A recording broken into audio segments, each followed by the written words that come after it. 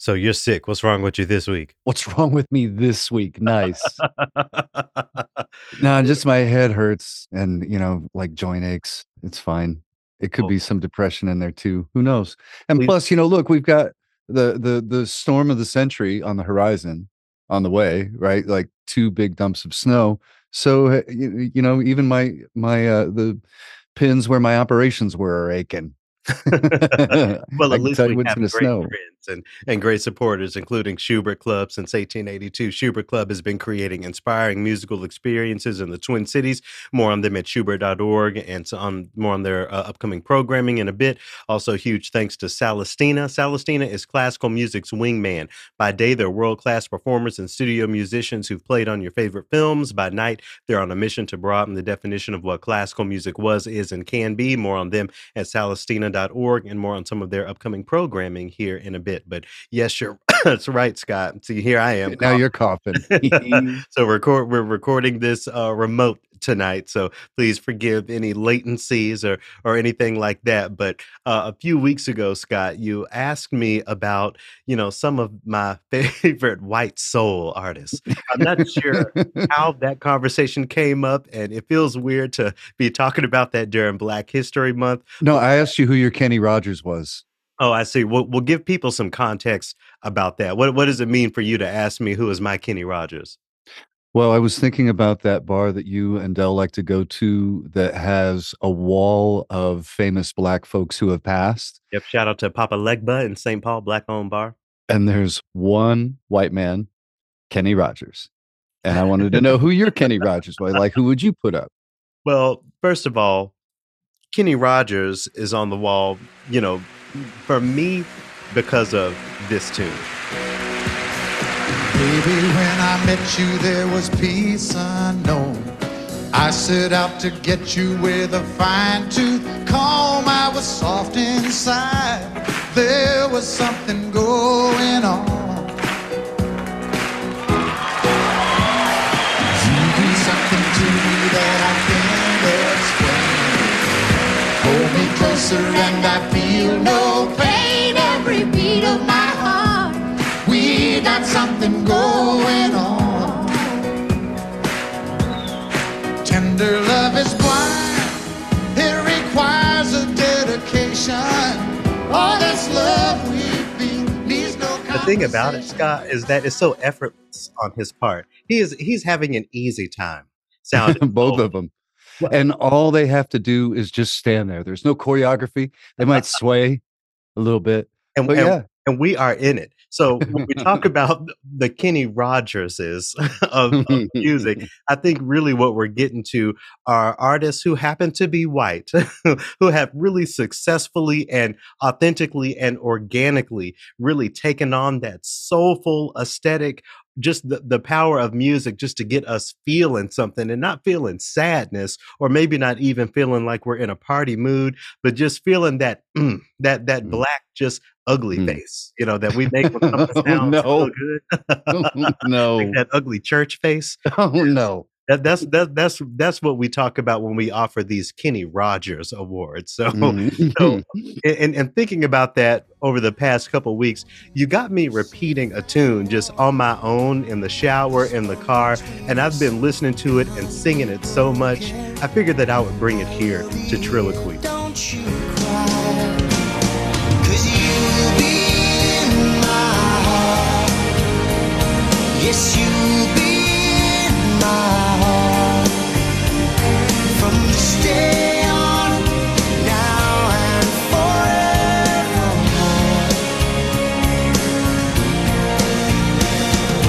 You'll be in my heart, no matter what they say. You'll be here in my heart. Can you understand why that performance will get the Kenny Rogers Award from me? Do you not hear the soulfulness in the spirit of that tune? You would have to kind of peel him off the ceiling there. He was up in the rafters when he hit that note. And you said that was in Tarzan. I kind of forgot about that film.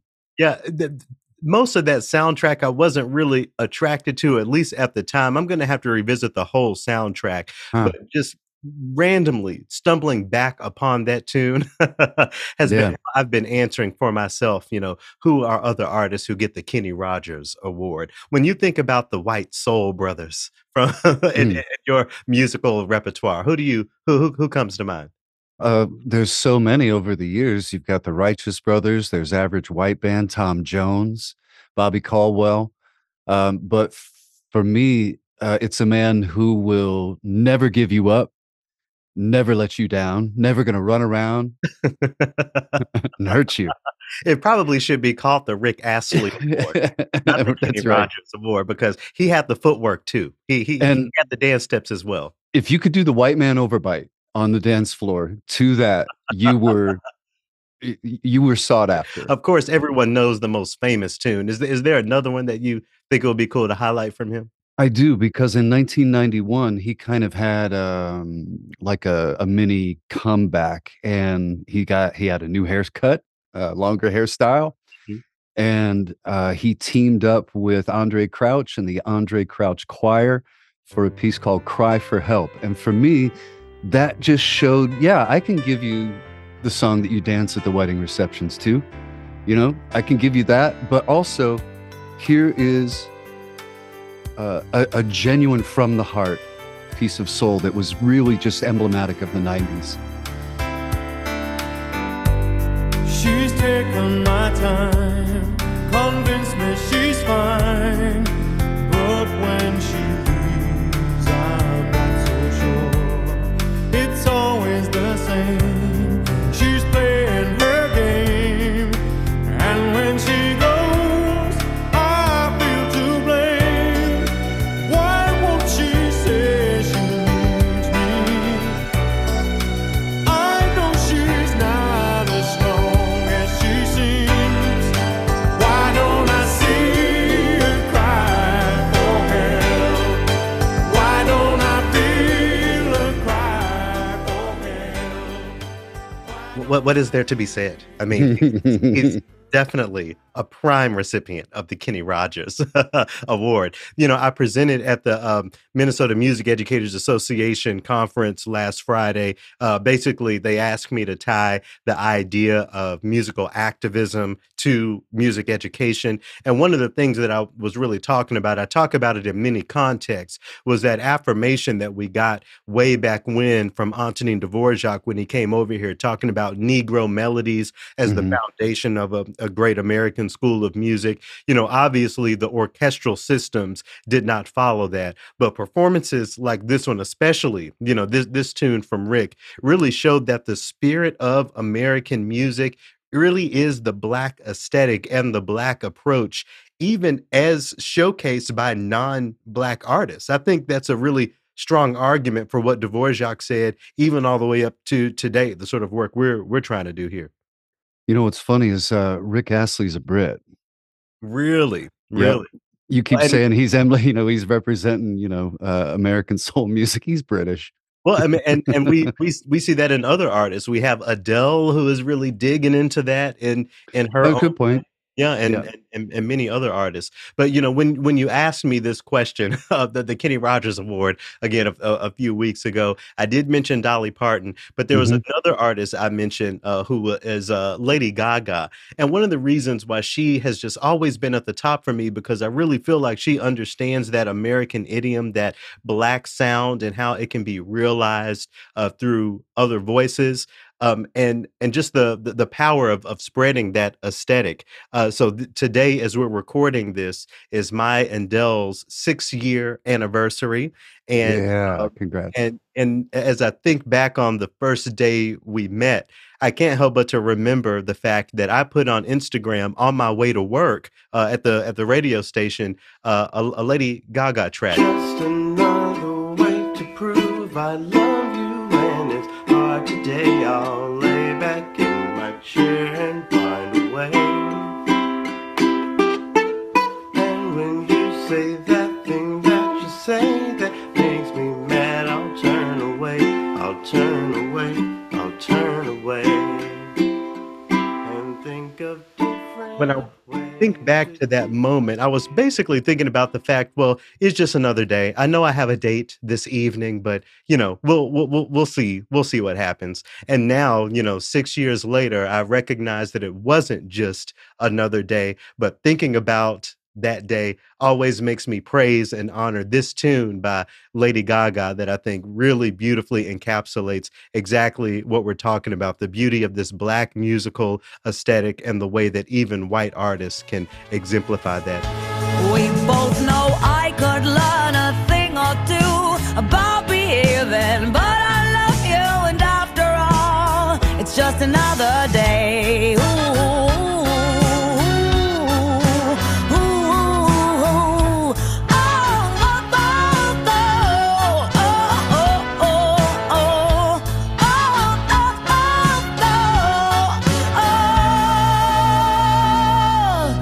After all, it's just another day. Isn't it interesting how just another day sometimes isn't just another day? I don't know. I always think about that every anniversary of ours, thanks to that tune. You always say that the two of you do a check-in, like, okay, are we going to do this another year, like another ticket for the ride? Yep. Did you do that this year? Another ticket for the ride, you say? Yes, we did do that this year, and we're going to work on 7, and we're going to work on 8, 9, 10, 11, all of that. But Congratulations to you both. thank you. But to take it away from, about me and Dell, all what this conversation basically takes me to is imagining an ecosystem where we have the room to honor all music equally, all artists equally, in celebration of the cross-cultural differences. And in celebrating those cross-cultural differences, understanding where our aesthetics come from, what has fueled them, and how we can continue to honor those people, in this case, Black aesthetics, but there's so many intersections where that applies. Decolonizing classical music in the United States will help us get there, creating an ecosystem where we know who we are, celebrating our differences, as I mentioned, and honoring the history and the present of the music that makes us feel, makes us dance, makes us remember, helps empower us. That's the stuff of music. That's the power that the art form has, and what we're trying to open up here on the Triloquy podcast. So let's Bring it. go ahead and jump into this opus.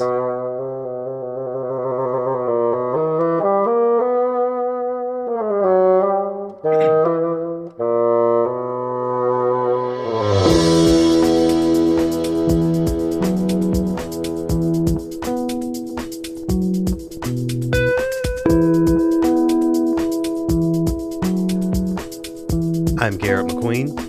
I'm Scott Blankenship. And this is Triloquy, recorded remotely this week, thanks to technology. Thank you for everyone for tuning in and joining us once again. To returning listeners, thank you so much for continuing to return and to offer your contributions and support. We could not do this show without you. Thank you so much. If this is your first time checking out the Triloquy podcast, Triloquy is a show that takes the idea, the concept of classical music, and we expand it to include far more aesthetics, far more compositions, and far more dialogues, all to the goal of decolonizing the phrase classical music. For more information on Triloquy, to check out past opuses, to learn a little bit about some of the folks who helped make it possible, and to contribute, visit our website, trilloquy.org. In addition to your support, Triloquy is made possible by Schubert Club. Coming up on March 1st, Schubert Club is presenting Persia to Iberia. Bridget Kibbe on harp, Masa Badat on vocals, and John Hatfield on percussion. Schubert Club's 2022-23 featured artist, Bridget Kibbe, uses the concert harp as her musical passport to explore the irrevocable effects of the Islamic Golden Era in her newest project titled Persia to Iberia. So you can learn more about that and find your tickets over at schubert.org. Hope y'all will go support if you're here in the Minnesota area. Also, again, a shout out and thanks to Celestina presenting on March 24th and 25th their resident artist showcase featuring Meredith and Yoshi. It says here, when your resident artists are this good, you owe it to everyone to shine a giant spotlight on them once in a while, and a reception will follow. This is happening on March 24th at 8 p.m. Pacific time at the Eddy at the Broad Stage, and March 25th at 8 8 p.m. Pacific time at Barrett Hall, and also live streamed there. So even if you aren't on the West Coast, you have an opportunity to check that out. You can find more and get your tickets at Salastina.org. Garrett Schumann returns to the Triloquy podcast this week in the third movement alongside Joe McHardy, all the way from England, an Afro-Brit on the Triloquy podcast this week in the third movement to share a little bit about some of the work that they're doing. Excited to share that with y'all. In the Triloquy movement, I'm going to talk a little bit about Black-Jewish relations. I only giggle because, you know, we've been going through some things culturally, and it's time for that conversation. So I'll speak to one of the upcoming projects I have and how it relates to that. Some great music in the second movement, but for now, we are jumping into movement one. All right, Scott, I want to go ahead and jump right on in this week with this article that I'm assuming, well, I'm not going to assume what accidental you're going to give this. How about I ask you? It's a flat, flatty, flat, flat. How many flats can you have on a score? Title of this one is The Agony of Contemporary Classical Music. I mean, just the title. Just the title. I'm not sure how this came up. I'm not sure what keywords I used. I'm not sure what thread I stumbled down, but nevertheless, I did land in the Association of Mature American Citizens. Maybe the algorithms assume that that's your bag. I hope not. AMAC.us. That's the web address for the Agony of Contemporary Classics, of Contemporary Classical Music. Okay, I disagree from the first sentence here. As it says, as the audience for classical music keeps shrinking, the music that contemporary composers are producing, typically with the support of grants from government or private foundations, is less and less listenable. Just shade upon shade upon shade, as is the case with so many other aspects of our lives. The reason why we may lie in part with the politicization of what was formerly an autonomous realm of civilized pleasure and spiritual elevation. And that seems to be the core of the writer's complaint, the idea that new music is too political, it's too personal, the composers are sharing too much about who they are in this music.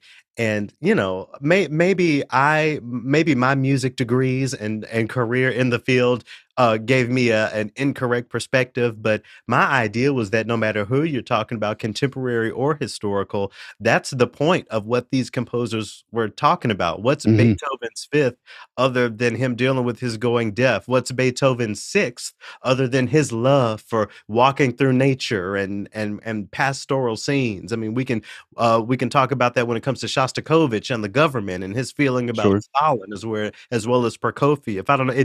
From my perspective, Scott, it seems like this idea of a personal sort of representation of the world, reactions to what's going on, even just personal feelings. That's what this art form has always been about. Yeah, I don't know what he's talking about. It was right around Beethoven's era where the sort of music that was being composed at the time even influenced the way that concert halls were designed and built. Yeah. You know, that's where you had seating and you're going to sit down so that you can, have these big ideas just sort of wash over you.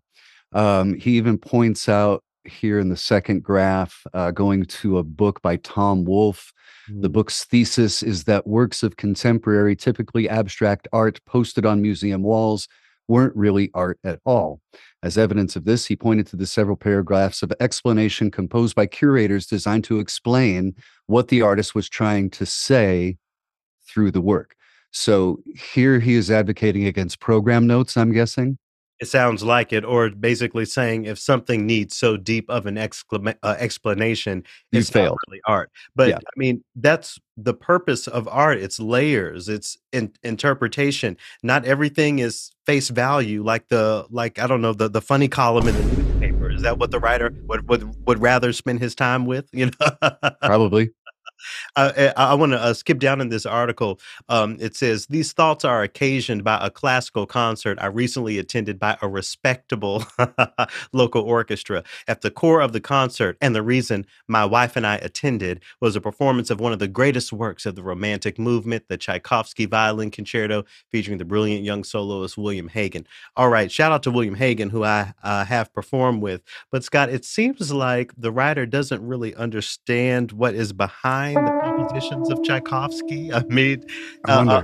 a quick Google search will just show you that even this specific piece had direct ties to not only his homosexuality, but the pain that he was feeling having to hide it. He wanted Mhm. to dedicate that concerto to one of his lovers, at least present or past, but was afraid of what the implications of that would be. Anyway, all of that to say, writers like this, is probably not a stretch to think that they wouldn't so much celebrate a work about being gay if it were written in the 21st century. But, not even in a so roundabout way. That's what this piece of music is. It just sounds like there's, again, a lack of understanding of what the actual tradition of this thing called classical music is. I agree with you 100%. These thoughts are occasioned by a classical concert I recently attended. That's the Respectable Orchestra one, right? Right.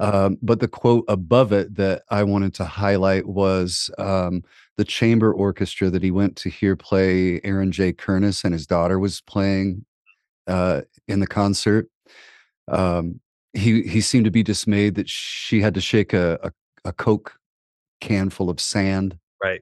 In a piece, that spoke about the 1991 Gulf War, which is Exactly. something that I don't really know about. I can't tell you anything about the Gulf War. So, damn if a composer wants to help teach us or give us light on this contemporary history, but that this is a place of complaint as far as this And writer is concerned. right, and it is a chance to basically get into the shoes of the person that's trying to tell the story. For example, in the second movement, I'm bringing in an Anthony Davis piece that was commissioned because of the story behind it. And I don't. Do you agree with that? That if you have to explain some piece of art, then you've failed from the get. No, and it really brings up a question that I think is very relevant to your line of work. You make a living creating context around pieces of music. It's not just that people turn on the radio and hear these sounds that they have to interpret for themselves. There are hosts there to offer a little something more. Even just squarely from where you exist in the classical music industry, I wonder if you can speak to why context is necessary, not even just something nice to have, but why is the radio break a vital part of listening to music, at least from your perspective? It adds dimension. It helps to provide understanding, and I think that if you tell the story correctly, then the listener arrives at conclusions on their own. Right. And I think that if you do it really artfully, you don't have to put yourself in the center of it and look like you're taking a position. You just say, look, this is the conversation that's happening now. And we know that it's surrounding sexism and racism for the most part. So if you just set it up as these are the tools and the problems that we're working with right now, and they can arrive at their own decision. And, it's one thing to name Aaron J. Kernis. I think Aaron has had some pretty good success in the field, is Mhm. in academia, teaches people, but I think attacking a composer whose identity and background in the genre is extremely marginal and marginalized, that's just punching down. I didn't appreciate the way in which Rena Esmail's name was being said in this Mhm. article, and we've shared her music before. I've heard her music live. It definitely offers a different spin on this idea of so-called classical music. I don't think it's fair to pretend like these composers are just ideas. These are human beings that, we're talking about and who this writer is shitting on here. And I basically think that he is saying, we don't want to hear about your pain or your problems.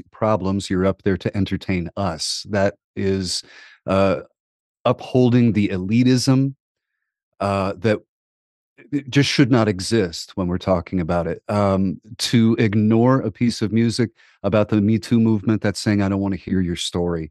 If you're trying to tell somebody, I don't want to hear a piece of music on your impression of uh, Desert Storm or your reaction to being arrested, I got a problem with it. That's basic. That's suppression, and I don't understand how people don't see it as such. And quite honestly, it's hard for me to be too critical about this writer because he obviously isn't actually steeped in the genre of this thing or its history. I think he's more familiar with the status quo that surrounds it. So, that's how those quotes about Tchaikovsky come up because Mm, there's just no understanding of the context. This isn't directly related. I know last year, maybe around this time last year, we talked about, I don't, do you remember us talking about Classic FM and the social media bumpers they were putting out with that Nina Simone quote about how yep, Bach made her fall in love with yep, classical.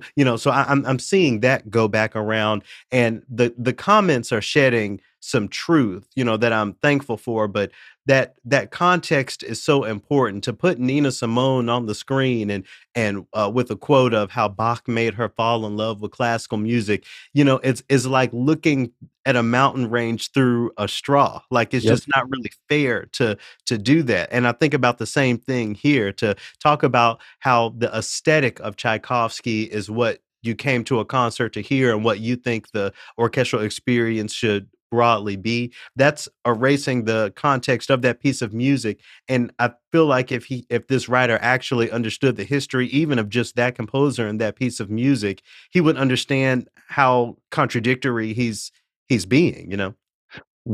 What did you think about the last paragraph here? I want to touch on the last sentence of the last paragraph. He's talking about his daughter who ag- graduated with a degree in she's a musicologist and harpsichordist, and he writes, neither her performances nor her scholarship to my knowledge have included any political or personal rants, despite the fact that she has strongly held opinions about politics that often differ from my own. Well, I think that tells us how she feels about articles like this, and no shade at all, I promise. No shade, but someone whose work is steeped in the harpsichord has a slightly different mission. Okay. People who are writing new music and who are and putting ideas on the stage that relate to today. I think there's some great use of harpsichord. Harpsichord was on my master's recital. There's some contemporary music that includes harpsichord. There's harpsichord on the Jackson 5. I'm listing these things off just to reiterate. I'm not hating on the harpsichord, but there is something there about having a career that is steeped in musicology with that as your primary instrument, and the career that people like Aaron J. Kernis and Rena Esmail have, the mission that they have to platform their creativity, their desire to write orchestral music as a means of connecting the art form to today. That's all I'm saying there. Uh, She also makes the distinction that many of today's composers fail to recognize between the spheres of serious musical composition and those of incoherent political and personal grievance. Do you think that's true? Do you think that people are failing to see that? Because the Met Opera put up a 30 million. a very no. I was going to talk about Terence Blanchard's Oh, sure. production. Was one of their best sellers, Yeah, yeah. and that I would dealt say. with, yes, and that dealt with some very touchy subject matter. Oh, yeah. Uh, and so, and if that is selling out, uh, I don't get it. I don't understand how the article even makes sense. I don't. There is one thing in this article as we're wrapping up here that I do appreciate. I appreciate the writer naming the people who are in power, which are rich donors. We Mm, love to pretend as orchestral musicians, sometimes as arts administrators, that, we have the power, we're the change, representation matters. And while all of that's true, the industrial complex that hides within the classical music industry is very much there, and it's been bothering me more and more every day. The idea that if you have 10, 15, $20 million, you can pull the strings. You can say certain things, get certain things on stage, and the dance that surrounds that is courting these high dollar funders toward, the staging of new music, the staging of the status quo. I think that's name cheer and something that we have to just really acknowledge more and more as we have this conversation. I really honor public radio's dedication for the most part to community focused contributions. But at the end of the day, orchestras don't have enough of the community to do that work. So we're maintaining this ecosystem of rich donors really being the center of attention, and what they care about or what they don't care about being the lay of the land when it comes to orchestral music. So what happens when the major donors die off? I guess there will be new donors, but, I think we're seeing that and maybe, there's some generational wealth things that go on. I don't know what I'm happens wondering. in all of these high dollar spaces, but Yeah, when I think about the next generation of donors, I'm thinking about a lot of these pop artists, some of the athletes, some of these techie people or social media people who have made it one way or another. I don't understand how this back to basics approach, this, reframing the orchestral experience as what it should be, as at least according to this writer. I don't understand how that will help the genre culturally. no. Um, but maybe it will save it financially. But, it'll be there and it'll be the same old crowd, the same old gray-haired, blue-haired audience. So I Mm. don't know. I guess we'll see. So, thoughts and prayers, to this writer. And, we're gonna transition out of this, with, a little music that was actually mentioned here. So the writer, complained about a piece of music by Rena Esmail, one called Black Iris. It's featured on the Project W album, put out by the Chicago Sinfonietta. Here's a little of it to, get us to our next accidental.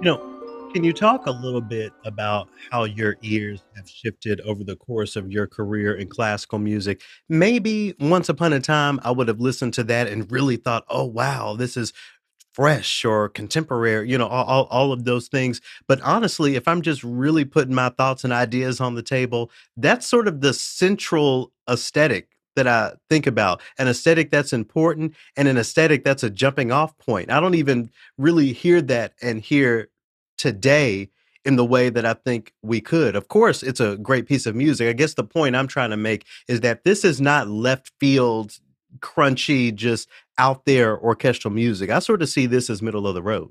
Uh, I definitely think that over years of 30 years of playing this music over the year, sure, my tastes have changed because I've played the canon for so long that when something like that comes up, like Esmail's piece that you just played, it makes my head turn. Yeah. That becomes more interesting because it's not what my ears have been trained to.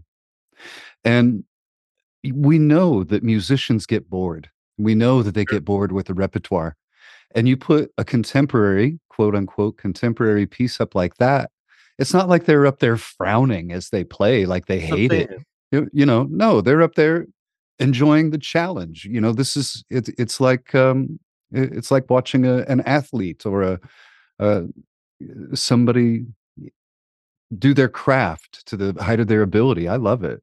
And, not to be more divisive, that that is Mhm. that is useful. I don't wanna point any fingers at the so-called good guys, speaking of the musicians and the people who do advocate for new music, but who else, Scott, is standing up for these composers? Like, it's one thing for me to disagree with what that writer was talking about, but it was really pinching a nerve for me to see the way that he was talking about Rena Esmail's music and her autonomy as a Yeah. composer. Trilloquy can't be the only entity out here willing to name the existence of this hate. I mentioned my MMEA presentation. That's one of the main things that I tell college students when I present at universities. We have to understand that opposition to a shift of the status quo of classical music is real. It may Yeah. not be as loud, or it may not exist on social media, or in the same arenas that change makers live in and exist in, but it is out there, and there have to be people like us willing to just step up and name just the problematic nature of the way that these composers are being referred to. Maybe some people would see it as a stretch, but I see that as an example of this white supremacy, that whiteness we were talking about last week, this idea of it just being inconceivable to call some of these historical composers racist or Mhm. misogynist, or Mhm. those things. That's not fair for us to say that. But we have women, living women composers who are out here today, and when you have these writers saying these awful things, and we're supposed to say nothing back. We're not supposed to Right. have any sort of discourse. We're supposed to be neutral, or what do you call me, diplomatic, or or Well, a whatever. little bit more so. I disagree with that. I think there just has to be more energy on actually engaging the conversation as it exists. Not that we have to be the savior for these composers, but everyone wants a little bit of backup. So I'm here to give some backup. Damn it! I'll Uh, I'll end there. all I wanna say is that these sorts of articles are what we're up against. These sorts of things are being shared through email, through social media, they spread around, and that that's what we're up against. That's what we're fighting back against. All right. Well, we're moving on to our second accidental this week. I'm going to give this one a sharp.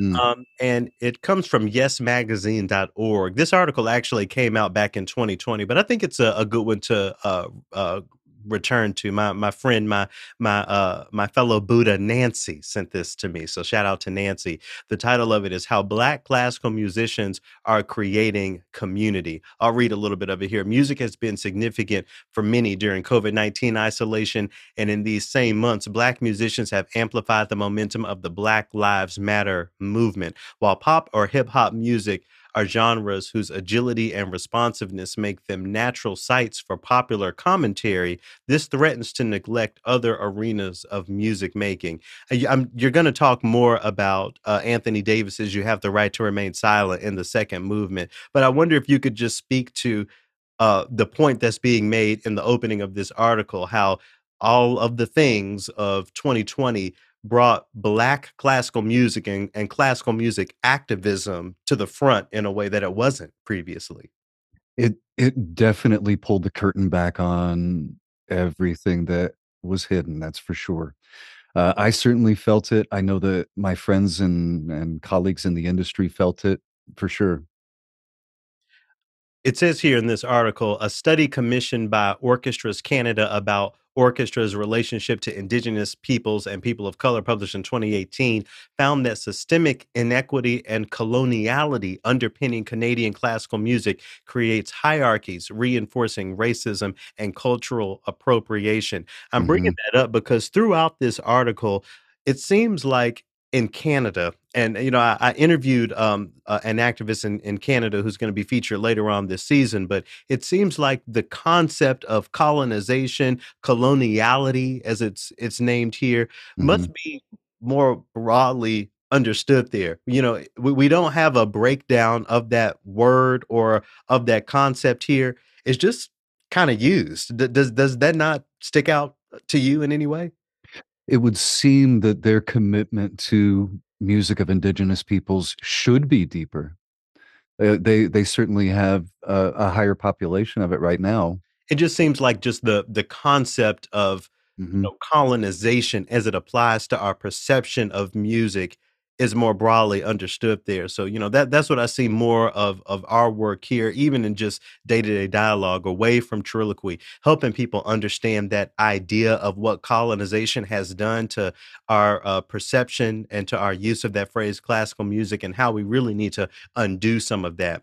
Another important part of this article is talking about Black children being discouraged from going into classical music or seriously pursuing it. I talk about that when I talk about myself in my presentations about how my parents, especially my mother, God bless her, just didn't see how music could be the thing that could financially support me. She wanted me to be Hmm. the plumber, because everyone will always need their toilet to flush. When we are at war, people may not need an orchestra, but they will need a flushing toilet, So, and listen, there are times when I did wish I knew how to do some of that plumbing, some of that electrician stuff when when, Yes. when those bills come through. But I think that is an example of how I hate to use the word generational poverty because that word poverty it can be a trigger word. But when we talk about generational wealth, I think there is a converse that exists for many people in communities of color. And just the idea of dedicating one life to something that isn't a surefire paycheck every Friday or every other Friday can be Hmm. hard for people to wrap their minds around. And I know that doesn't specifically go down racial lines. Maybe your parents had ideas about your wanting to dedicate your life to being an actor. Well, they put up a good front, I can tell you Yeah. that. But no, I'm for 100% in your camp. My parents both said you need to get a job with benefits and longevity. Yeah. So I picked acting. Of all But things. right. I want to back up to the previous paragraph. They're talking about taking voluntary statistical studies. Right. That is among the orchestra members, or is that audience statistical surveys as well? Won't that inform programming at that point? Oh, yeah, for sure. So, yeah, I definitely think that you have to look at both sides of the curtain, I guess. The one thing I fear, though, is the emergence of a Black version of the systemic issue of classical Mm, music. I keep coming back to this. I think I talked about it in the Triloquy movement when Dell was co-hosting, but in the same way that Black capitalism will not save us, neither will Black integration into a discriminatory or a Eurocentric ecosystem of music. It's not helping us if we have Black gatekeepers programming the same old. right. I will go as far as to say it doesn't help us if we have Black conductors and Black gatekeepers sticking within that Eurocentric aesthetic by way of William Grant Still and all of these people. As important as it is to name them, I'm beginning to worry that we don't have the people in place who think outside of that coloniality, as it said in this article, of classical music. I think we really have to explore that idea more and more. But there are successes happening, and as it's listed here in this article, there has been, in as a result of some of these conversations, use of the Bhangra style in Canada to put forward a new face on classical music. The Maritime Bhangra Group and Symphony Nova Scotia put together a concert. There's no studio quality recording of it, so we're just going to listen to a little Bhangra as it exists in its original form, in its classical form, to get us into the second movement.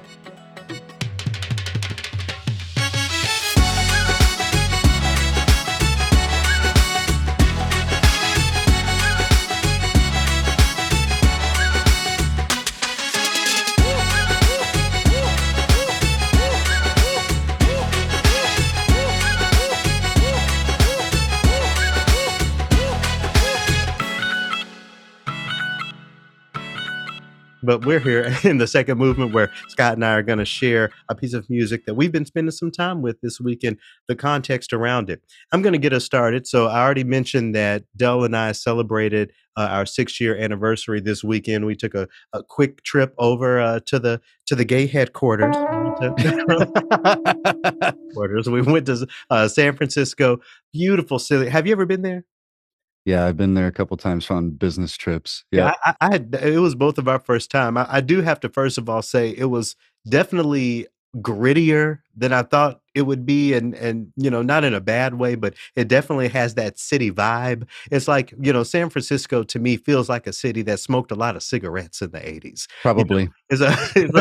Probably. It just has that city feel to it, but of course it's so beautiful by the water, and the multiculturalness of the city is also remarkable. You have a very, very, very present and to the front Asian influence of all styles and flavors. The Latine perspective is very much there. You have a lot of blackness in San Francisco, and you have all the intersections of it. So, of course, Del and I, we didn't rent a car or anything. We just did cabs and Lyft drives everywhere, of which there are 5.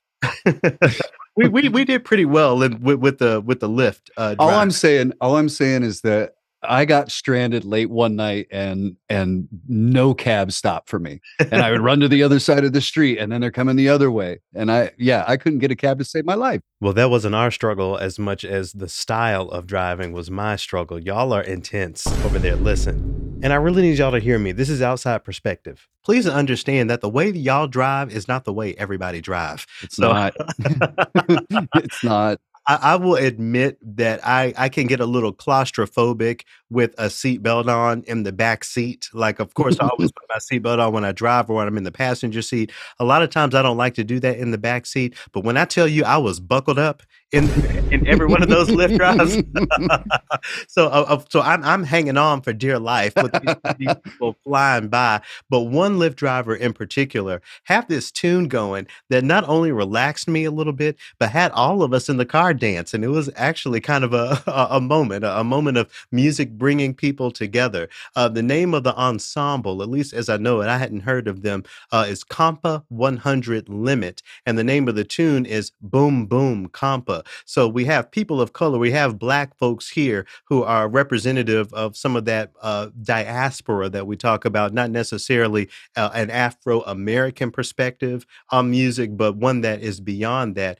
And it had my shoulders twitching, it had my hips turning a little bit, and it was just some really nice music to vibe to as I was doing my best to keep lunch down, so to speak. Here's a little bit of this.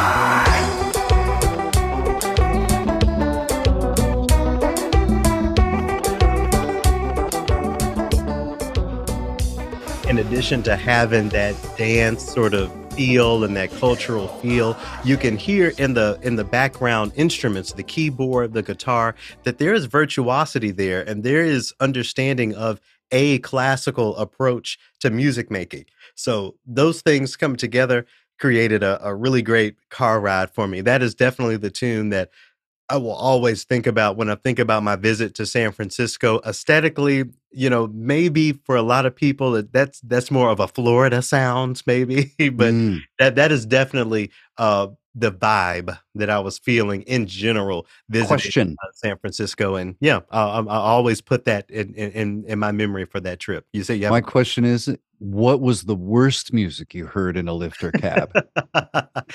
The through line that I was. What one were you ready to jump out?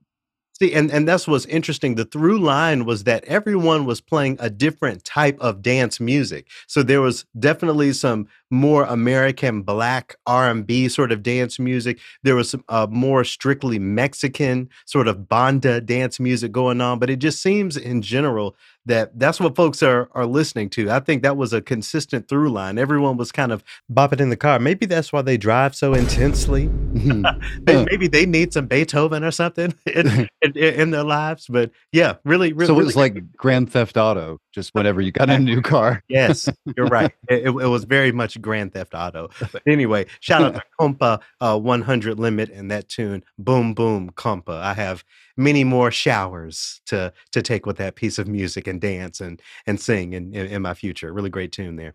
But what you got this week? You're more in the concert hall this week, right?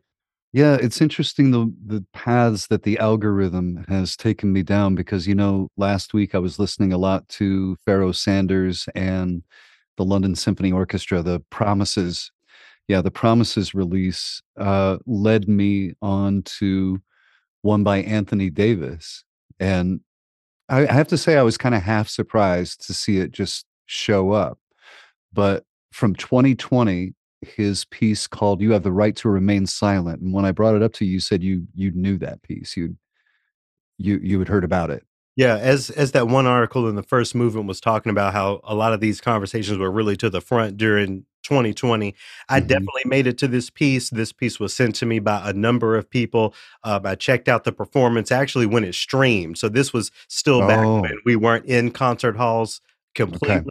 This was live streamed on YouTube. So I watched that performance. Of course, shout out to Anthony McGill, who is featured here, and a really visceral sort of take on those Miranda rights, in this context. It is. Let me give you a little bit of background if you're not familiar with the piece and how it flies in the face of the article that I brought in the first movement. And really to see these two things opposing one another like this was it was begging to be talked about. It was such low-hanging fruit because the article talks about not wanting to hear your grievance. We don't want to hear your pain.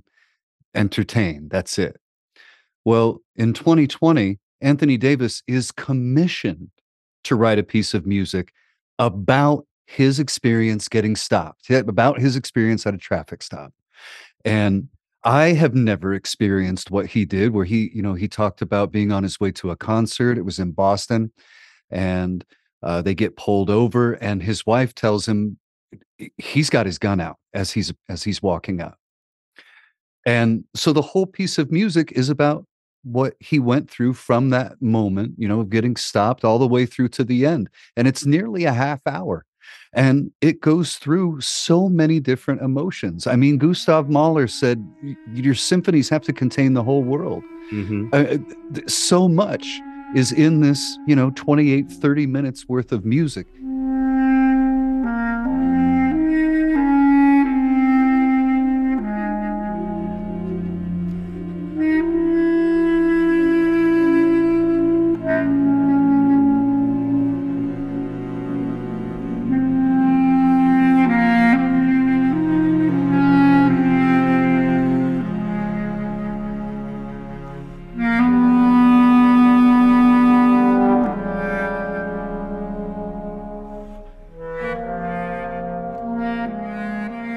He's playing into a microphone that is adding in different effects and those sorts of things. So we're seeing an expansion even from the strictly acoustic way of viewing the orchestral experience. It's not, it wasn't showcased in that excerpt we played, but a part of the piece of music includes the other musicians in the ensemble saying the phrase, "You have the right to remain silent." Actually, I'm gonna go to a part of this piece that showcases that just so that we can hear. Have the right to remain silent.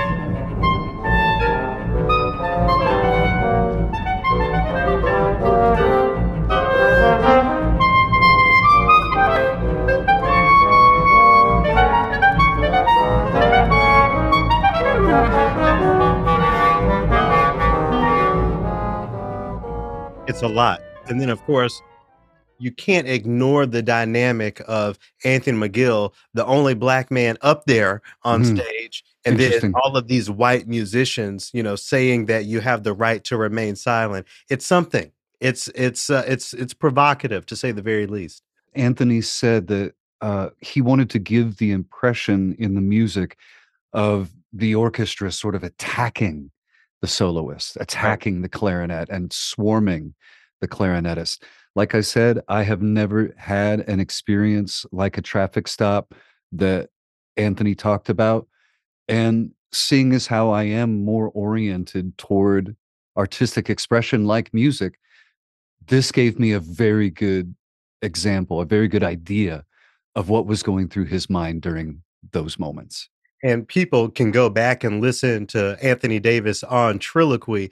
Speaking of the black joy that we pull out of all of these struggles, he thinks back to the police officer coming to the side of his car and asking him if his wife is okay with What? laughter.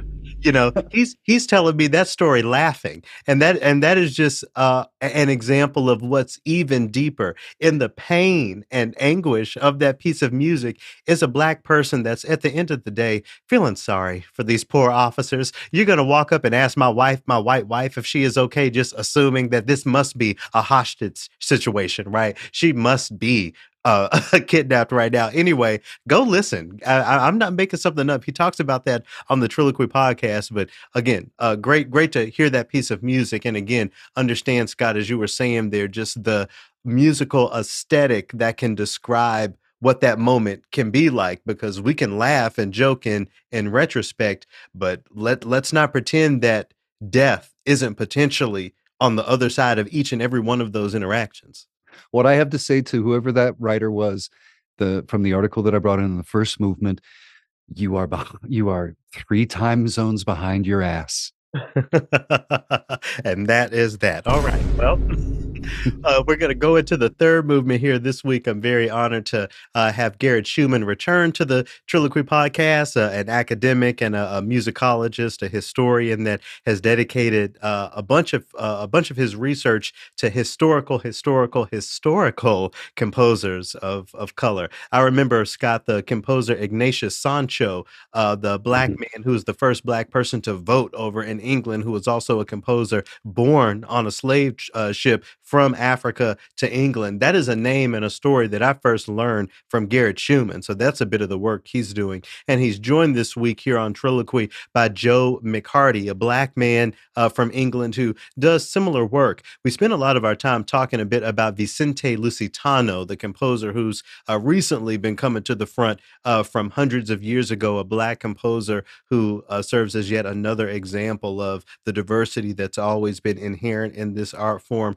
We talk about the phenomenon of race in the world of historical music, generally speaking, and approaches that make this study challenging to existing systems, but door opening for those who are marginalized and those who are interested in learning more about this very interesting intersection. So to get us into our conversation, we're going to hear a little bit of a piece of music by Vicente Lusitano, a tune here called In Violata. This performance of it by the Marian Consort to get us into my conversation with Garrett Schumann and Joe McHardy.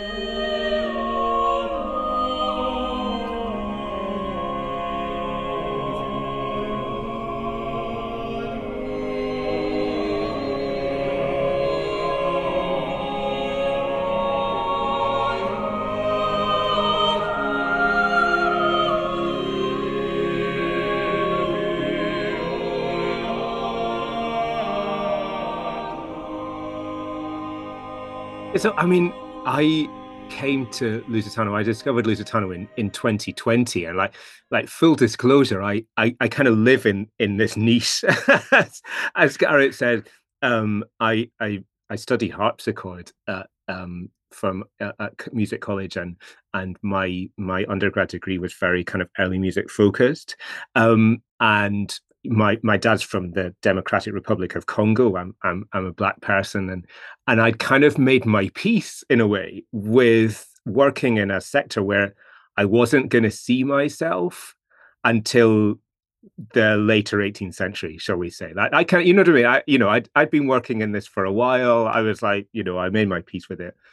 And so I saw, and Garrett mentioned this person, Alice Jones, I saw a tweet that she sent out in June 2020. She was going to a Black Lives Matter march. She had a placard.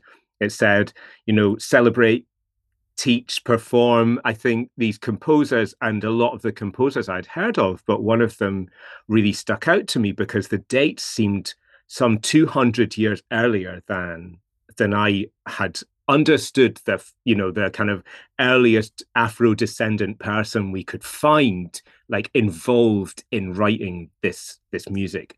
And it was Vicente Lusitano.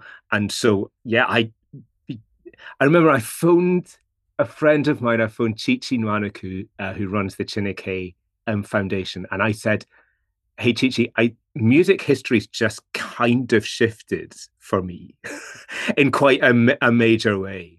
And it was that kind of revelatory. Yeah. So I came to it later than Garrett, but I came to it in a really quite specific way because it was, during that moment, that movement of focusing on Black lives in that horrible time. And I think, I ought to always remember that, and I ought to always tell that as part of the story. I mean, that's how I came to find out about this person, and then got in touch with Garrett, and the rest has been this incredible journey of discovery. Yeah.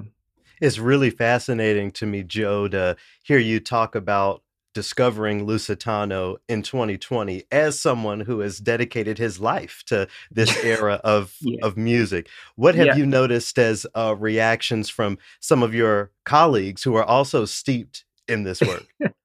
Yeah, so I mean, again, I live and work in Great Britain, in England, and I work in the choral sector here.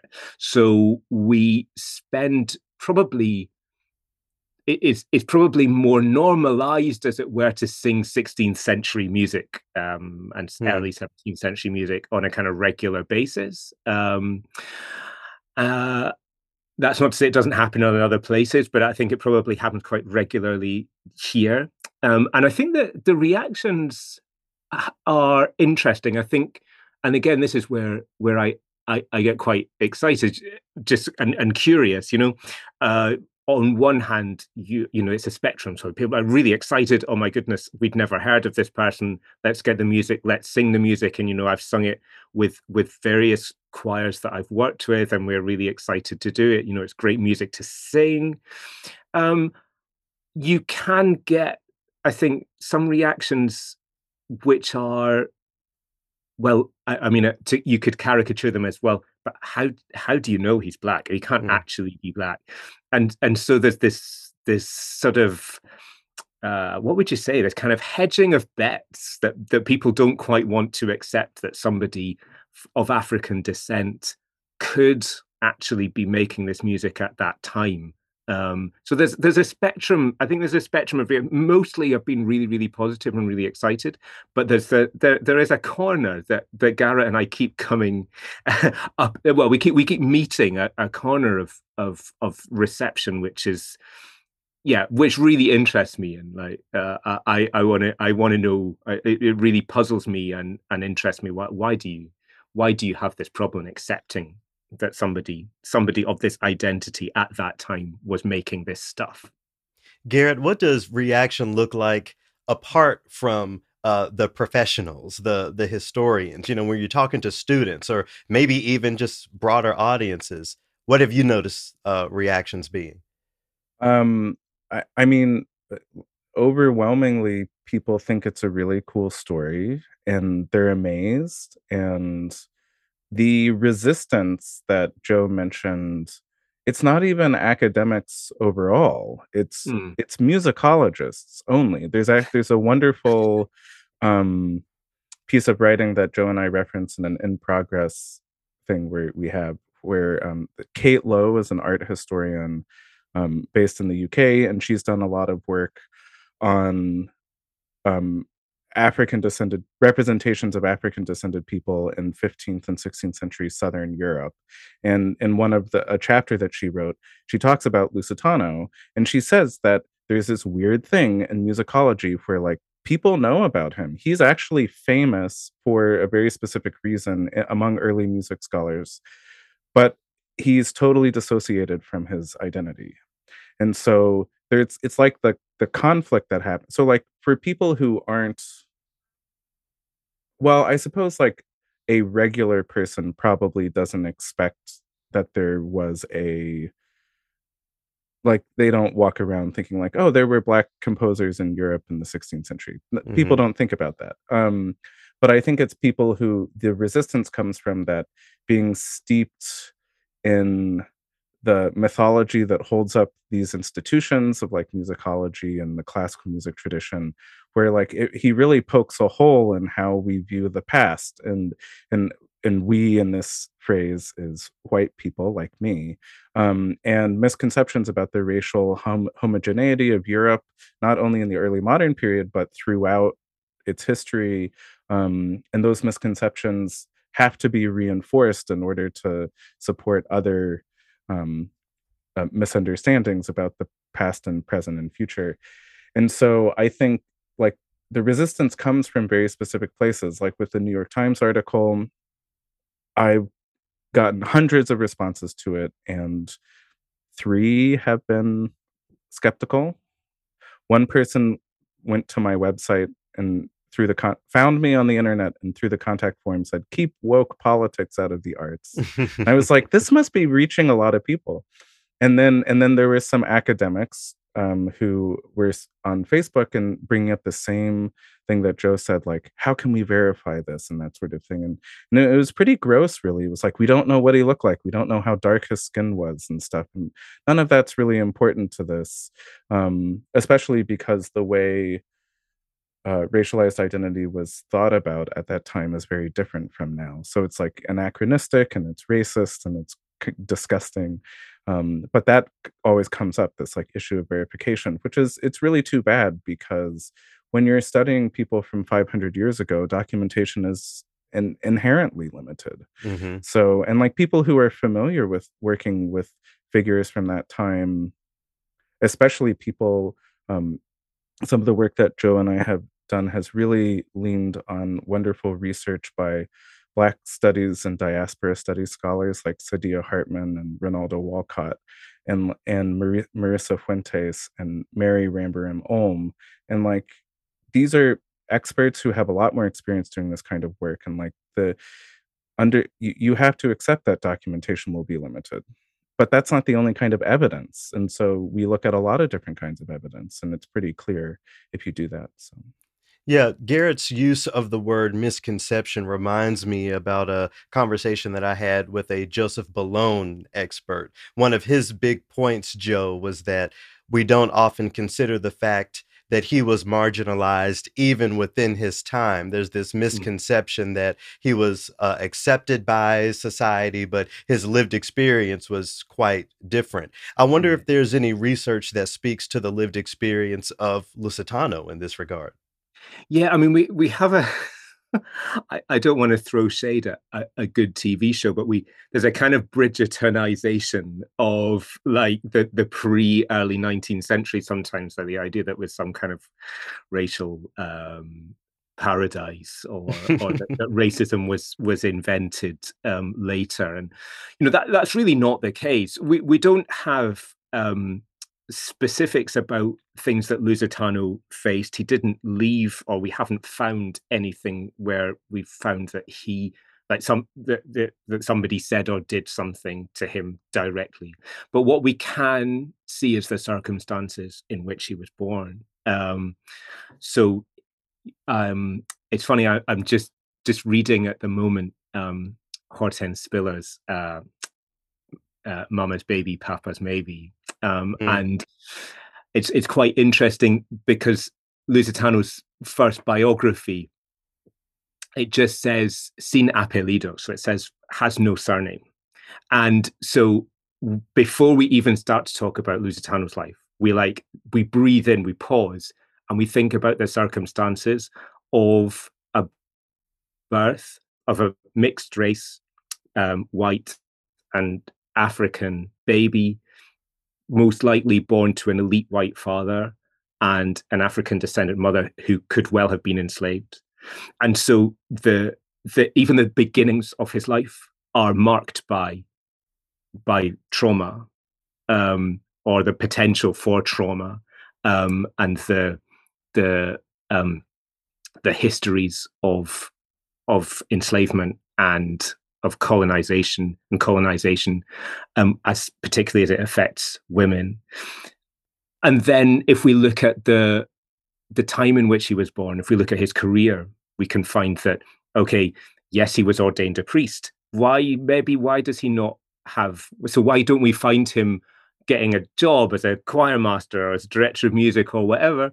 And then we look at the circumstances in which African descendant Black men were allowed to be ordained priests. And we find that actually in 1518, the King of Portugal and the Pope kind of cooked it up. And they said, well, these guys can get ordained priests, but nobody's going to pay them anything. They're not going to receive any money or any benefits from or be in charge of anything. Okay, so it's again the circumstances in which he's moving around are incredibly circumscribed, and so I think we can look at what was life like for Black people in Portugal in the 1550s and earlier, and we can find actually that it was not a particularly easy life, and it was marked by discrimination and racism. And I think it's really quite difficult to reckon with, because he is somebody who was adjacent to some very elite people. We look at his biography, like, you know, he's in the courtyards of cardinals, and he's in the retinue of aristocrats and things like that. But I think his identity, his Blackness, was a place where his life was made incredibly difficult just by the customs and the laws of, especially Portugal and Spain, of Iberia when he was born.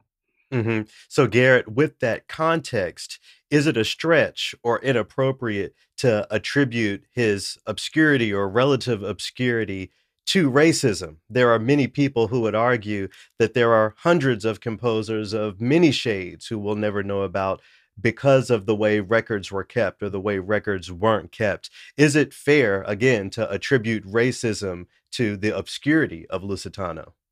I think it depends on which point of erasure we're talking about.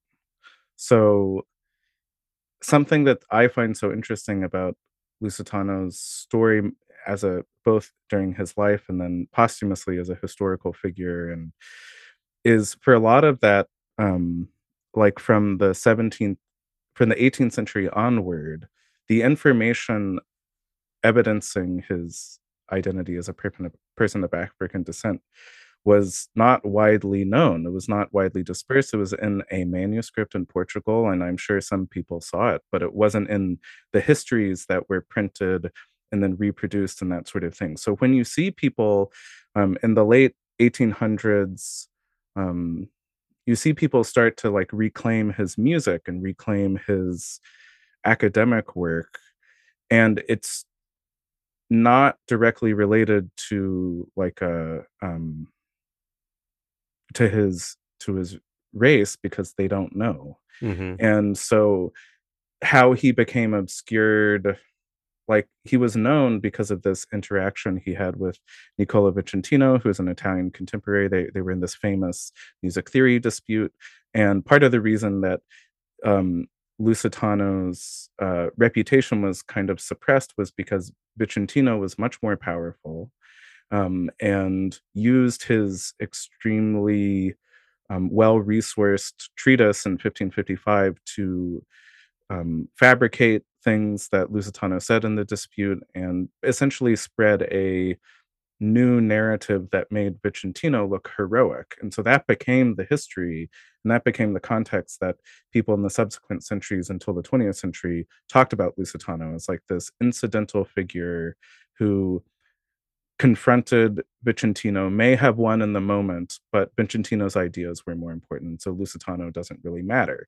And all of that happens I'm sure there may be some indirect things about Vicentino's relationship to Lusitano that have to do with Lusitano's identity. But once we get into the 18th and 19th century, like people don't know. It's all about upholding the inherited narrative about Lusitano being old-fashioned or just like not a significant figure. And so there's what he reveals is not only um, like tendencies that exclude members of oppressed populations, but just tendencies that exclude exactly what you said. Like there are a lot of people who are excluded from this tradition and from these histories, and he suffered the exact same processes of you know there being an absence of resources to explore existing manuscripts, a lack of interest in revising or verifying information. I mean, there were scholars in Italy who reproduced what Nicola Vincentino wrote, even though they had access to sources that contradicted it, simply because they preferred what Vicentino had to say. And so there's subjectivity that becomes objective fact. Hmm. There's and a total lack of interest from later historians to like interrogate these sources. In 1870, this Portuguese scholar named Vasconcelos, he writes this big history of Portuguese music, and he writes about Lusitano, the first new biographical entry in like hundreds of years. And he totally debunks what Vicentino says, and his like magical trick is to look at primary sources that are accessible. Like essentially the thing that you think scholars would do. Like people just didn't look at things. And so you see this like haphazardness come forward for like these, the history that we inherit. We think that, for generations scholars have been like checking in every cabinet and like, you know, looking for everything. But no, they're just passing down things that were passed down to them. And so Lusitano represents that. It's only until and the revision that happens is like really about like, oh, let's look at the printed things that we can find. And let's in 1870, Vasconcelos is like, let's look at his music. Like nobody talks about his music, but the editions are there. Like we should talk about it. Um, it was in Portuguese, so there's another factor where like being that Lusitano's first advocates were writing in Portugal, like that's not part of the center of the classical music academic tradition, Mhm. because that would be France, Germany, etc. And so like that has something to do with it, and that's also sort of secondary to his racialized identity. So there are other biases that his story shows, and then when in 1977, when this dissertation is published, that goes back, the first person to go back to the manuscript that first talks about, except for someone in the 1700s who just ignored the information about Lusitano being black. But the first time it was revisited and they publish it, like then you start to see the resistance of like people either not being interested, people Mm. being angry about the possibility of there being a black composer in the Renaissance. People accepting the information but not thinking it is very relevant to Mhm. musicological work, or like that big of a deal. And again, when I say people here, I'm talking about people who look like me. I just want to clarify that. And so and actually it's interesting because if you trace it, it's like people involved with the Center for Black Music Research, they're really excited about it. And other people who have a history, there's a scholar, Robert Stevenson, who was kind of involved with CBMR, and he did a lot of work with composers, composers of African descent in Brazil and that sort of thing. So like he sort of had this interest, like area of interest that it was relevant to, I guess. So he writes about Lusitano in English for the first time and talks about him being black. But you look at these biographies, something that, so you've studied something so much when like you see a news source and the first thing you do is you look at the bibliography to see if it's Mhm. bullshit or not. Mhm. And I had this experience last semester where I found this it's a like critical edition of one of Lusitano's publications, and it was made in the 1990s. And for some reason, the bibliography does not include the essay, the English language essay about Lusitano's identity. And I don't know, perhaps it was hard to find. I mean, there's still issues of access Like the Mhm. dissertation that talked about it is not like something that's easy to access um, until we get to the internet age, I guess. But it's like, why are people not citing these things? And so that's just like either ignorance or disdain or disinterest and that sort of thing. And so like the specific resistance, at least in what I've been able to observe and everything that we've researched, the specific resistance that you could characterize as being racist is fairly new. Mm. The other obstacles are just, you know, what is built into the academic enterprise of classical music, where it's designed not to include everyone. And Right. so when when that is sort of at the center of what is happening, yeah, a lot of people are going to be left out, and some people are more vulnerable for that. People who are part of, these oppressed populations like Lusitano. But yeah, you have Italian composers who wrote sonatas at the same time as Beethoven that are a little different, and we don't talk about it because it doesn't help the narrative of Beethoven's sonatas innovations. And like, sorry, bye, we don't care about you.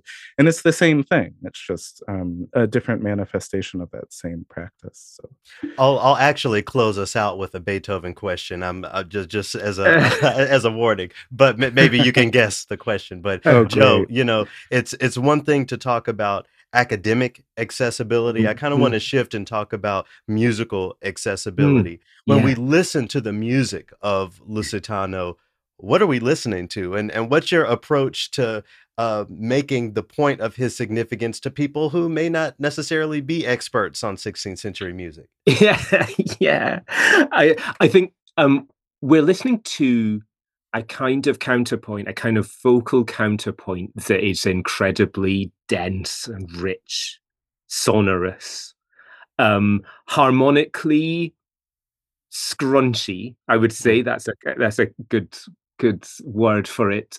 He possibly has one of the longest mi contra fa or false relations or whatever you want to call them that I've ever found. He's really not scared of parts sort of bashing up against each other and moving away to make his point.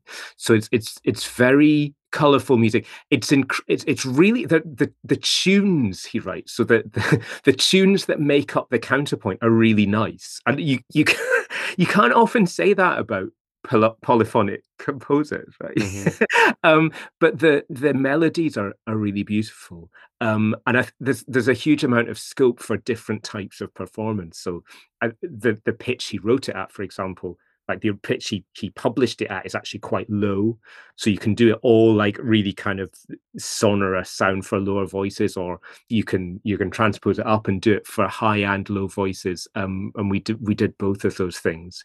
So I think there's real richness and beauty, and there's an overwhelming calm, but there's also this kind of this harmonic adventurousness, or this harmonic fearlessness, shall we say, that goes through it. And it's nice to listen to. Um, it's really nice to listen to, and it's nice to sing. And I think it gets a bit of a rep. The few sources that looked at the music. So Robert Stevenson said, "Well, there aren't many rests, and the middle parts are too hard." And they're not easy, but they're not singable. Yeah, they're really and they're actually nice to sing as well. I've never brought that music to a group of people, even the children's choir I work with, who are pretty skeptical, shall we say, of music that doesn't have a tune and a rhythm that they can like pick up pretty quickly, right? But even with the children's choir, I've not met many singers who have been like, "I don't like this," after Mhm. singing it. But most people have been actually, "Wow, this is amazing. We want to sing more of it." And brilliantly, people are making the music available, both for people to sing and also for people to hear, which is just great. So, in considering the different approach that's required to perform this music, at least, in these middle sections that you're Yeah, describing, I yeah. wonder if you think this opens the door for broadened pedagogy, or if there is a way to utilize this music for a new way to teach performance or to teach music. I mean, I think so. It's fun. I'm kind of I've gone back to school. I'm writing my PhD at the moment, but when I did my undergrad millions of years ago, when the millennium was but young, I I remember that we had a very deep but narrow knowledge of a certain type of this kind of music. So it was Palestrina, Lassus, and Bird. We were the composers that we knew about, and we studied, and we had to kind of write like them in exams, and and all of that stuff. And I think that just brought, as you say, there's a potential to broaden how this music actually sounds, and what this music goes like, and how this music might go. And I think there's also, I know that there's potential to perform it instrumentally, and there's potential to do all sorts of cool things. Garrett does cool things with it, with his synthesizers, which he might talk about. But there are things we can find, to sort of circle back a few questions. When Garrett was talking about Alice Jones's reaction, we recorded some of the pieces with Chineke Voices, which is an adult ensemble. But one of the pieces has a pre-existing tune in long notes, and we used a children's choir for that. The Children's Choir of St John the Divine, Kennington. It's a church in South London. A wonderful music program for young people. Most of the choir are children of color, and one of my colleagues, at the end of the rehearsal, we were walking out. One of my colleagues overheard one of the little girls say, "That could have been one of my ancestors that wrote that." And I thought, I could have stopped. We could have stopped the project there, right? We could have gone for dinner and gone home. Because the idea that a black child, can say that I have a part in this, and I have had a part in this for the last 500 years, is pretty mind-blowing. Yeah, definitely. I'm happy with that. I'm happy with that result. If nothing else happens, I think that is enough in many ways. I feel like the wonderful work that Garrett's been doing, that the work that a few of us have been doing on that to have that impact of opening up a space for people to occupy who maybe didn't feel that they occupied it in quite that way. I think that's pretty cool. Yeah. So Garrett, it's one thing to just simply program Lusitano's music in the spaces where, that sort of music is celebrated. I wonder what that looks like on the academic side. Is there an immediate curriculum response to this new discovery? Are you seeing his name being integrated, for lack of a better word, into music history courses and that sort of thing? Or will it take time for his name to be a part of Music History 101, or whenever one studies music from the Renaissance? Um, I know that there are people I know who teach music theory who, even before 2020, were using. There was one piece of his, this motet called Heu Me Domine, which is extremely chromatic, and intentionally so, because he was trying to make a academic point through the piece. And so people were like using that a little bit. And that was the only thing that was really ever performed prior to 2020.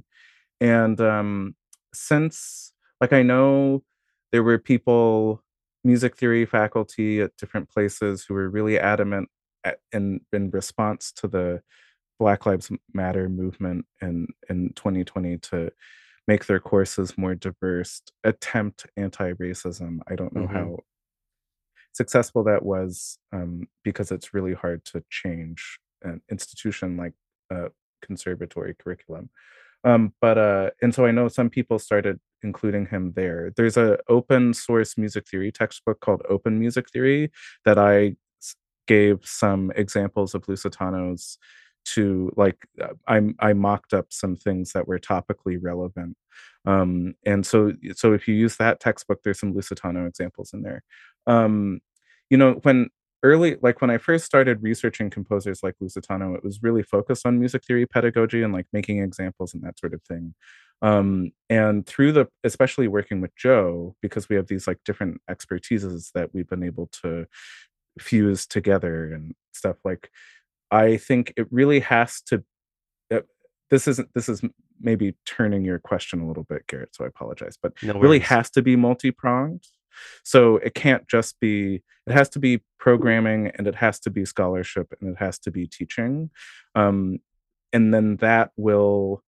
Uh, because if it's only scholarship, it's going to be too esoteric. Even like writing one article in the New York Times, like that's great, but you need to reinforce his story through performance, and the performances need to be reinforced by the academic work, and then it needs to Mm. get in the classroom. So I remember listening to an early episode of Triloquy, and one of your guests was a radio host in Tennessee, and she programmed a lot of women composers, and Oh, sure. Melanie Dodson. Yeah. I remember this because she went to Appalachian State University, which is a place I've taught in the past, so I remembered that.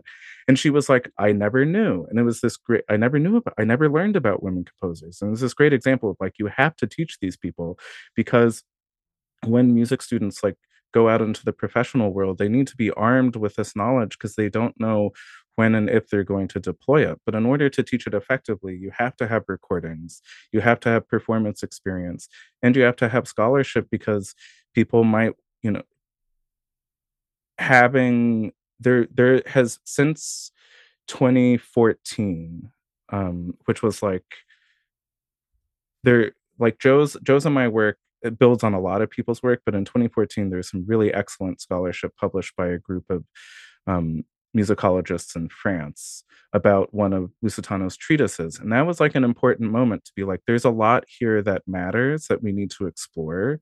And it certainly buoyed my interest in exploring Lusitano. And even though that is like extremely specific and very niche, like just having that interest, I think motivates people to explore, and also kind of justifies him as a subject. And then that supports the performance, and then that supports the teaching. So it all has to be connected. And since I've talked to people, because Joe and I revised the article on Lusitano that appears in the Grove Music Encyclopedia, the online version, and that got published at the end of 2022. So, and then this New York Times article at the beginning of 23. And so I've been talking to a lot of people, and I know people who are assigning those things, and both of them in their classes this semester. And I know Joe and I have talked to classes before about Lusitano. So I know people are teaching him, but I think there's probably some kind of barrier of getting him outside of early music. Mm. That's still as a pedagogical, not that he does not possess the capacity, but kind of like a barrier of imagination, really, from I find his story like totally modern in some ways, because of, for example, the role of like printed information versus manuscripts. That's like, is something on the internet or not? It's just like totally parallel, I think, in some ways. But hopefully I mean, a lot of people have performed his music, like Chanticleer performed his music in 2021, like a lot of college groups in Europe and Canada and the United States, church choirs and that sort of thing. So I think, the more people just need contact with his story and his music in different ways. And so hopefully that keeps happening in as many different spaces as possible, the concert hall, the classroom, reading, Grove. I don't know if anyone does that for fun. But Yeah, I haven't thought about Grove since my grad school days, actually. So thank you for the reminder. So, Joe, I actually spent a little bit of time last night listening to a performance of Lusitano's works as performed by Boston Baroque, the Yeah. ensemble. Yeah. And, something that I instantly thought about was the fact that aesthetically, this isn't music that I would necessarily spend much of my free time with, but in context of thinking about, the fact that I'm hearing the voice of a Black person whose music has really just stood the test of time, despite all of the, efforts to erase him from history. Really, that creates my connection and really piques my interest. And then, from that, helps me to have a real connection with what I'm hearing. That Yeah. experience is different. With that in mind, with that as an example, do you think Lusitano's identity is enough to broaden audiences generally around music of this aesthetic? Is it enough to say this is among the music that Black people have written and it should be appreciated for that reason? Well, I would say so, yeah. But you put it so beautifully that how else do we hear the voices of people pre-phonograph, right? How else do we know? How else do we get an insight into the sounds? How else can we participate with them in making sound? How can we give breath to and breathe life into what they have left? And I want to hear that. I want to hear that, and I want to hear the sound of a Black person in the 16th century, or as near as I can approach to that. And I think there is something really beautiful and enough about that. I sometimes shy away from, I work in a sector where people will still say things like, but is it good music? Mhm. And I'm like, well, I mean, I like it. Is that enough? I like it, and as you say, I like it for all sorts of reasons. Do I go and it?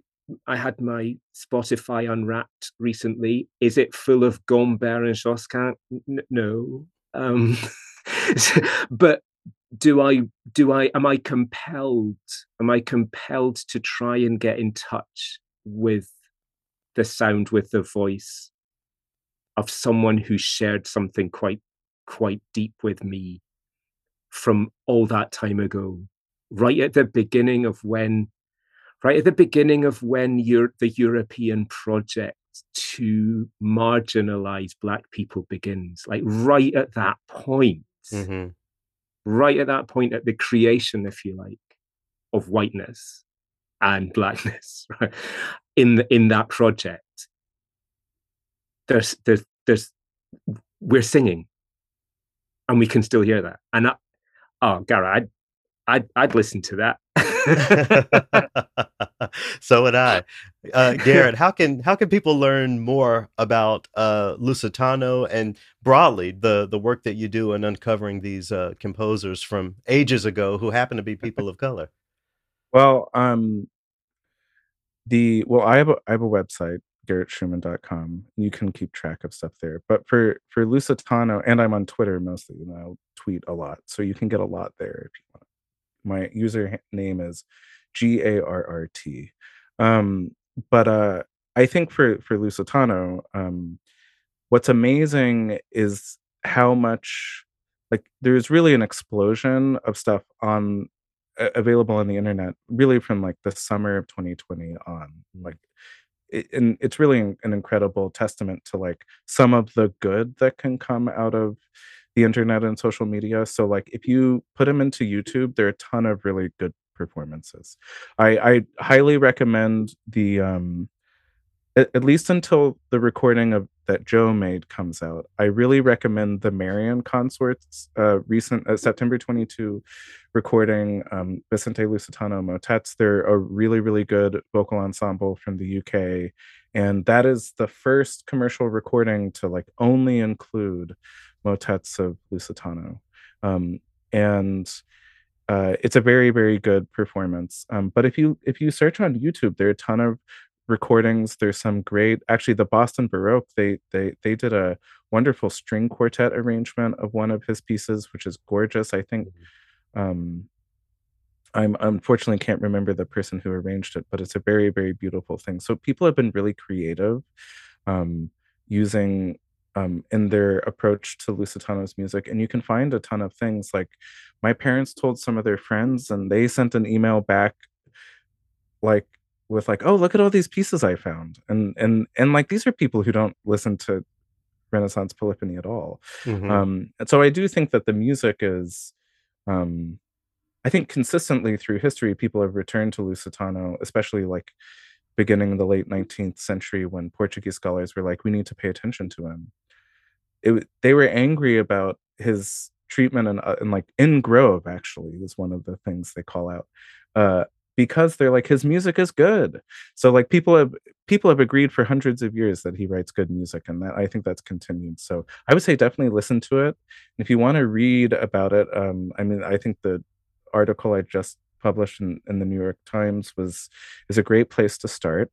I also wrote something a couple years ago for Van magazine, which it's a little, I don't know as much. I didn't know as much when I wrote it. So I would say if you have to choose, right, read the most recent one. And then you should reach out to me or Joe, or find us on social media, and we'd be happy to curate your Lusitano experience. It's something I've been able to reflect on recently, is just the cool community of people like all over, like people in Portugal, France, Italy, the UK, the United States, Canada. Like all these people are kind of compelled by Lusitano in different ways, and we've been able to connect with them over the last few years. So please do that too if you want to learn. Come more. join us. Come join the Lusitano Club. Yeah, We're going to make a cult of Lusitano to take over classical music. No. So, Joe, you'll have to correct me if I'm wrong. I understand Black History Month in your neck of the woods is October, correct? It's October, yes. Just Okay. to make it, which means that we get, if you're an Anglophone Black person, you get two, and living in Britain, you get two Black History Months. Yeah.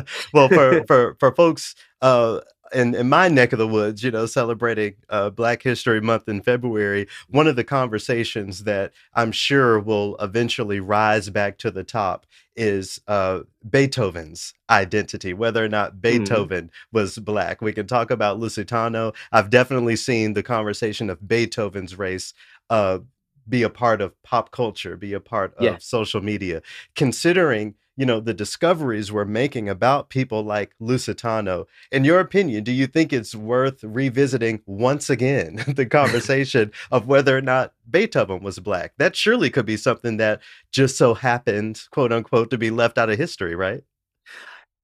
It could well be. Can I offer a controversial opinion that I might regret? Please. That maybe we should spend less time worrying about Beethoven. In general, yeah. I agree. Stop. There's loads of cool there's loads of cool composers out there. And there's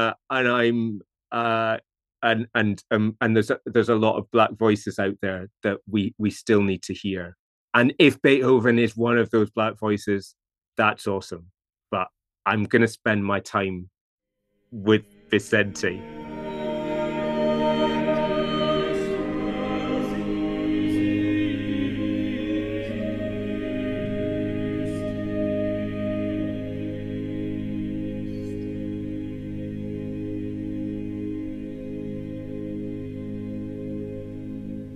A beautiful, and if I may say, a very in tune performance by the Marian consort there, tuned by Vicente Lusitano, called Inviolata.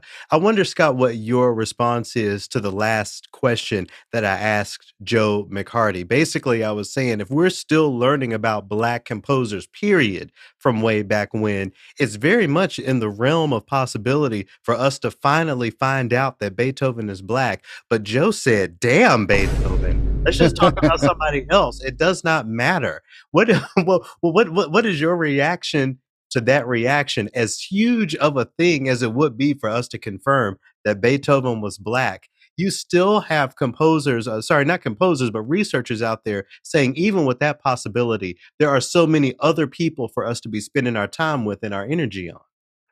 I thought it was the setup to a joke with no punchline, because I was sitting there waiting for, he says, shouldn't we just worry less about Beethoven? And, and I thought he would say, no. And then I could just see me sitting here waiting for him to finish, and he's expecting me to just get the gist of it.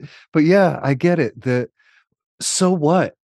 I mean, if we find out that he's Black, are we going to play him more or less? And see, Scott, you are hitting on stuff today. I'm a little feverish, that must be it. They will put Beethoven to the side for more Schubert. Anyway, amen. Thank you so much to Garrett Shootman and to Joe McCarty for joining me this week. Such an incredible conversation. I'll have links to their work in the description of this. I hope that y'all will check it out. But we're going to go into the final movement here with some music by good old Sammy Davis Jr. You've heard of him, haven't you, Scott? Of course. This is a tune of his called What Kind of Fool Am I? We'll listen to a little bit of it, and I'll see y'all on the other side. We'll get into the triloquy. What kind of fool am I who never fell in love? It seems that I'm the only one that I have been thinking of. What kind of man is this? An empty shell, a lonely cell. Talk about classical music. Is that not the most charming orchestration you've heard all week? Oh my goodness, beautiful. I dig it. I mean, It's charming enough. the gentle trills and I mean, it was almost like listening to a Disney movie. Okay. I love that era because everybody had a band. Everybody had a big orchestra sitting behind them. It was fantastic. And it's classical music at the end of the day, but that's not what this is about. So we listened to some music by Sammy Davis Jr. because this was somebody who was a Black Jewish person. I guess you knew that already, Scott? Yeah. Yeah, I Okay. did. And in fact, there's examples of it if you look hard enough. There's examples of Frank Sinatra and Dean Martin making jokes to that expense. Really? Wow. Yeah. Well, I learned that and learned more about that Black Jewish intersection because, you know, even in a contemporary sense, we got to talk about Eric Andre. Drake is Mm. Black and Jewish, you know, Mhm. you know, speaking to very famous people. Anyway, it's come up for me because this week, actually the same day that this comes out, I'm presenting a dialogue alongside my dear friend and composer Mike Laster, who's based over in New York City. He is a Jewish composer. We're talking about Black Jewish relations, which have been strained in recent months over You're this past. diplomatic.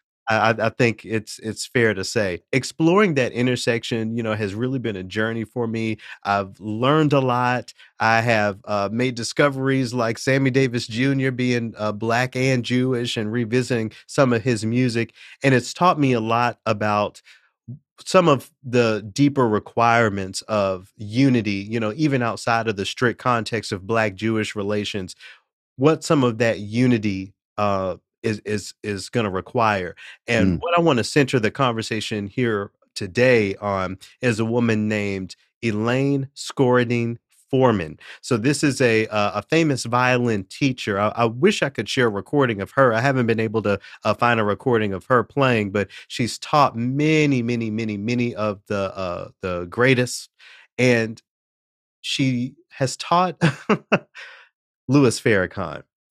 He was one of her students, and it's documented in documentaries and in writings, in newspaper articles. I'm going to read here an article from this is a historic piece from New York Daily News with the headline "Violin Teacher Sees Different Farrakhan." I'm quoting here. "He's not exactly your typical student," Elaine Scoridine says. Farrakhan was apparently unaware of Foreman's Jewish religion on the day 4 years ago when he got the telephone to inquire about lessons. Foreman did know Farrakhan is the leader of the Nation of Islam, who at once called Hitler a, quote, great man. Quote here, "My Mhm. husband told me you never turned down a challenge in your life. Why will you turn down this one?" So, you know, just to make sure that we're following, we have a Jewish violinist who not only knows who Louis Farrakhan is, but is able to quote to some degree the things that he has said about Jewish communities and still decides to take him on as a student. As you can see, if you choose to view the documentary, I'm not going to retweet a movie, but If you choose to find, search for, and watch the documentary about Farrakhan's preparation of his performance of the Mendelssohn Violin Concerto, not only do you see the relationship that he makes with this Jewish musician, but how that results in a performance of a piece of music by a Jewish composer, Felix Mhm. Mendelssohn, in an Right. orchestra that includes Black and Jewish musicians and an audience that includes not only Jewish people, but members of the Nation of Islam. At the crux of that moment that happened, we can talk about all of the news articles, all the quotes that we can pull from Farrakhan, all of the problematic things that have been stated. And that is something that happened because a woman named Elaine said, you know what? I'm going to try to make this cultural connection anyway. That is something that's really been impacting the way that I'm thinking, and not only in preparation for the UCLA collaboration this week, but just in general, in the way that I'm thinking about paths forward toward unity and decolonizing classical music. There's a man named Daryl Davis, who we've talked about here on Triloquy before, a blues musician who made connections with members of the Ku Klux Klan and told a story about how doing so changed the heart of some people. The first time I read that story, Scott, I just knew I can just clearly remember how I was saying to myself, I'm just not there. I'd be goddamned if I'm Yeah. sitting Yeah. down and making friends with a member of the Klan. Now with that and this story about Elaine Foreman in my in my thoughts these days, maybe there is some sacrifice, some ego setting aside that has to be done when we talk about dialoguing and making connections with the so-called other. What do these examples make you think of or bring up for you? A Black man willing to make friends with a Klan member toward the changing of a heart, a Jewish woman who not only made friends with, but taught and dedicated time and energy to one of the most outspoken anti-Semites Right. out there, at least how he's coined, It broadly. What does that what give me something. it it makes me think of a lot of things, and I have to preface all of this by saying that I do not know Louis Farrakhan's history. I don't know much detail about it, and so I'm reluctant to step out too far. My first question is not about the blues musician and the Klansman. It is about Farrakhan and his teacher. Does that change your perspective? Does that change anyone's perspective? Is that what the piece is meant to do? Is that what that story was meant to? What's Was it notable for? what's notable to me is that Elaine was fully aware of Farrakhan. It would be one thing to say she just didn't know, but she did. If she's able to quote, what was quoted there in that article, it's notable. It's something I think to even honor and to look up to. And do you know any specifics of the blues musician that got with that made friends with the Klan? So I've interviewed Daryl Davis, not for Triloquy. I don't know a whole bunch of the details, but it's clear, and there are articles about him that say he made friends and was able to change hearts. Do you think that that's a possibility widespread? Is basically I'm asking, is that a one-off, or does that happen more often than we think? Well, it's not a one-off because it's at the very least a two-off. To have an You example know what I mean. from different communities. I think more than I think about it as a possibility, I think I'm beginning to think about it as a necessity. So how can we utilize what we have learned about the power of setting certain things aside for the sake of creating a relationship? I guess what I'm speaking to is I'm not going directly down into Mississippi in whatever communities and trying to ring on doorbells and shake hands because I don't want to die. Okay.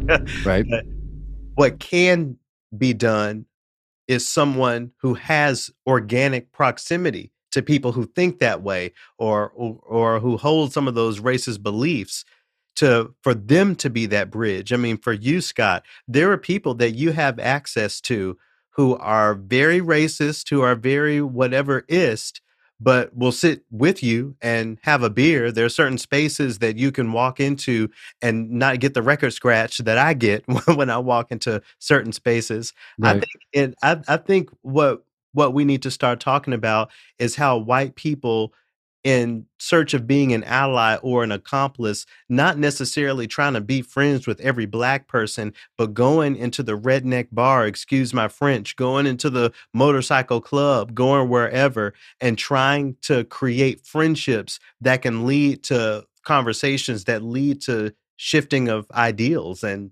beliefs. That is a way to understand somebody's experience. And uh, I know for a fact that there are some people that are racist or sexist or whatever ist that tone it down when I get nearby. Mm.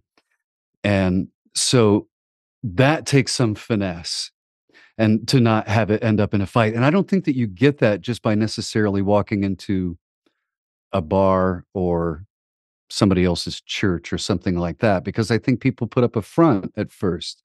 How much of that is at play, of people code switching when they get around a white person that they know has some of these opinions that we talk about on the podcast. And I think, and I also get what you're saying in that it's not always a white person engaging with people of color to understand their story, Right. but engaging with the other white folk around you. Because so often that turns into labor for us, if I'm to speak, No, and it's interesting that another article came across earlier where a woman was talking about it's not up to people of color to explain the struggle or the reason that they feel the way that they do. White folks have the internet, and you can go and do your own fact finding and your own research to try to better understand. And if we have the opportunity to enlighten, it's in alignment with what we all want for us to do that. So I give both sides of that thing. At the end of the day, right now, what I'm thinking about is relationships and bridge building. I have to say that chanting for people whose work or lives that I don't appreciate has helped me build empathy, as colonial of a finger as we can point at Queen Elizabeth, for example. She's on my list. When I do my gongyo every morning and evening, I think it's helping see the humanity in a person and the potential in a person is what's going to get us a little further. So, I guess to wrap it up, if there's someone in your life who is really challenging to you, someone who you just want to push off a cliff, maybe try and challenge yourself to be their friend toward gaining a relationship with them that can lead to dialogue that will get them to change their minds about the things that make you want to push them off a cliff. So now, not only do you have a new friend or at least a new person that you can dialogue with, you have a changed mind. How about that? How's that for being hopeful these days? A little Pollyanna. I think that we could use a dose of it. Yeah, Sure. I think there's something there because we see lived realities of it, as we were, just talking about with Daryl Yeah. Davis and Elaine Foreman. All right, well, thank you so much, everyone, for sticking with us this week. I know this one ran a little long. Scott, I hope you feel better next week. Yeah, I'm sorry. Sorry about that. Yeah, but no worries. Thanks, everyone, for tuning in. We'll see y'all next week.